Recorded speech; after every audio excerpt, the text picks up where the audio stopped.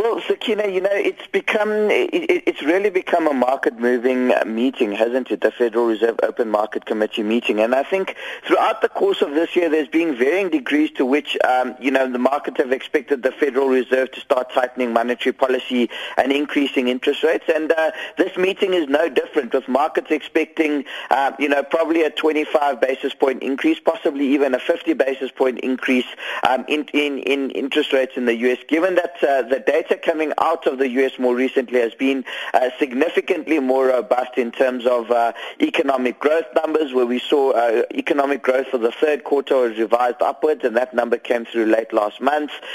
We've seen that the unemployment rate has now become well entrenched below 5%, coming in at 4.8% at its latest reading after the U.S. economy added about 178,000 jobs in November.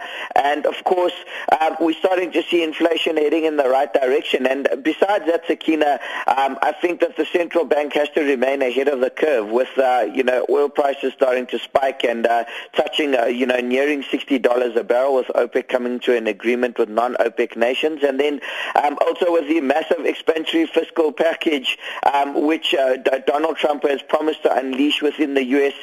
This is likely to push inflation very close to, if not touching, the 2% long-term target of the Federal Reserve. So, the confluence of all these factors means that the Federal Reserve, is starting to get to a point where they're going to need to increase interest rates, if for any other reason, just to maintain their credibility. Because if we remember, a year ago they told us they're going to increase interest rates 4 times, and that hasn't obviously come through in 2016 with no interest rate increases so far.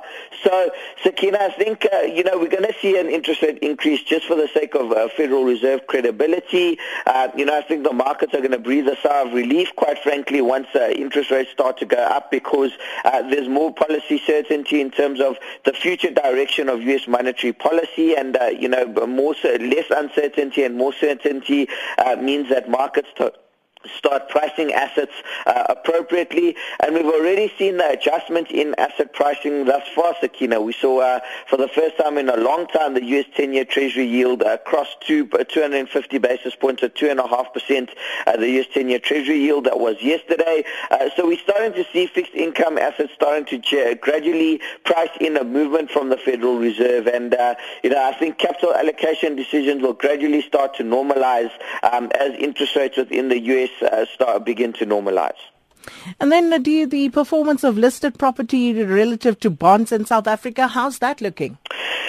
Sakina, for the longest period of time, listed property was the best performing asset class in South Africa. If you looked at it over a rolling 3-year period to the end of 2015, and certainly into the start of 2016 as well, listed property continued to perform very strongly. What we've seen since then is that the asset class has started to falter a little bit, and we've actually seen some lackluster performance, as the bond market has continued to do well, and we know that the bond market has done well this year on the back of foreign inflows into South Africa in search of yield, given that the Federal Reserve didn't increase interest rates. But, the listed property market didn't enjoy the same benefits, and I think the reason for that, Sakina, is twofold. You remember that the listed properties is pretty much, investors see it as a hybrid between a bond, a fixed income instrument, and an equity, and the reason for that is that REITs, of course, by legislation have to pay out the majority of their net income after all expenses in the form of dividends. So, that's really seen akin to a coupon payment from a bond. But at the end of the day, they do have an element of capital appreciation as well, given that, fundamentally the assets underlying these listed property companies is portfolios of properties, and those portfolios of properties become more and less valuable over time, dependent on factors such as rental income and factors such as property prices, etc. So, Sakina, I think the biggest issue was that listed property had obviously become fairly expensive relative to bonds coming into this year from a yield or an income perspective, in that, the yield on listed property was trading at quite a significant discount to the coupon on medium and long-term bonds. So from that perspective, a correction of that was probably warranted, and that's what we've seen through the course of this this year. But then also, Sakina, it hasn't exactly been a very conducive environment in South Africa, and one would argue that a significant portion of listed property earnings come from outside of South Africa. About 38% of listed property earnings come from outside of South Africa. But, the same principle applies with regards to global. It hasn't exactly been a very conducive environment to see rapid increases in underlying property net asset values. We've seen the economy has been very sluggish, particularly in South Africa. We've seen a lot of concerns about where vacancy rates in these portfolios are going to go to, and that ultimately affects future cash flows and the value of a property, because at the end of the day, a value of a property is just the discounted value of all future cash flows you can receive in rentals.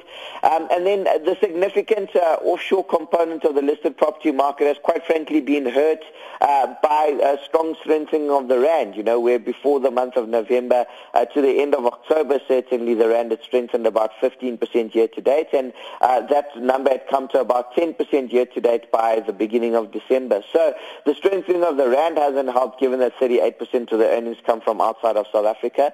So I suppose, Sakina, those are the two factors which summarize the underperformance. I suppose on a forward-looking basis, then, the question is where to from here? And I think, you've got to dissect that into two distinct possibilities. What's going to happen in the bond market? Because, if we see a significant bond market rout and yields re-rating quite quickly, the listed property market's obviously not going to be able to escape that. But if we see the bond market faring okay and we see listed property, we see companies starting to report continued high occupancy rates, and we see a return to quality from the offshore sectors.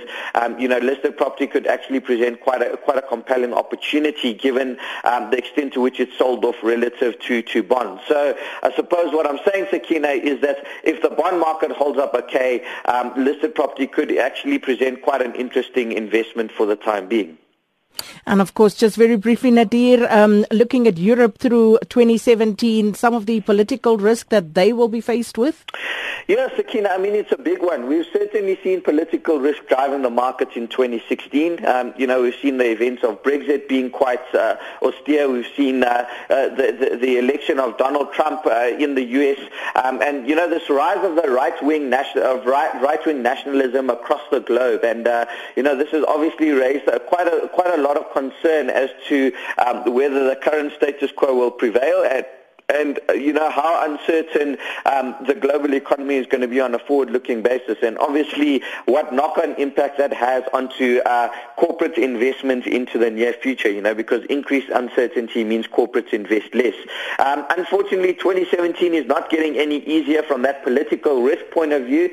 We see three major European economies going to elections in the next 12 months. That's France, Germany, and the Netherlands. And, if the rise of right-wing nationalism really starts to gain traction throughout Europe, it could fundamentally challenge the stability of the euro region in general, and we could see a move towards a breaking up of the euro area, which the markets will obviously react quite negatively towards. So, Sakina, obviously an event which we need to keep an eye on, but if it's any consolation, markets have come to expect some of these black swan outlying election results, and that's why it didn't react very negatively to the Italian referendum. But I think a general election is a completely different story, and we've got to hope that it's not going to spring up any more surprises or the fundamental breakup of the euro, or markets will react quite negatively towards that. And we obviously know that emerging markets, ultimately bear the biggest brunt of these kind of risk-off scenarios.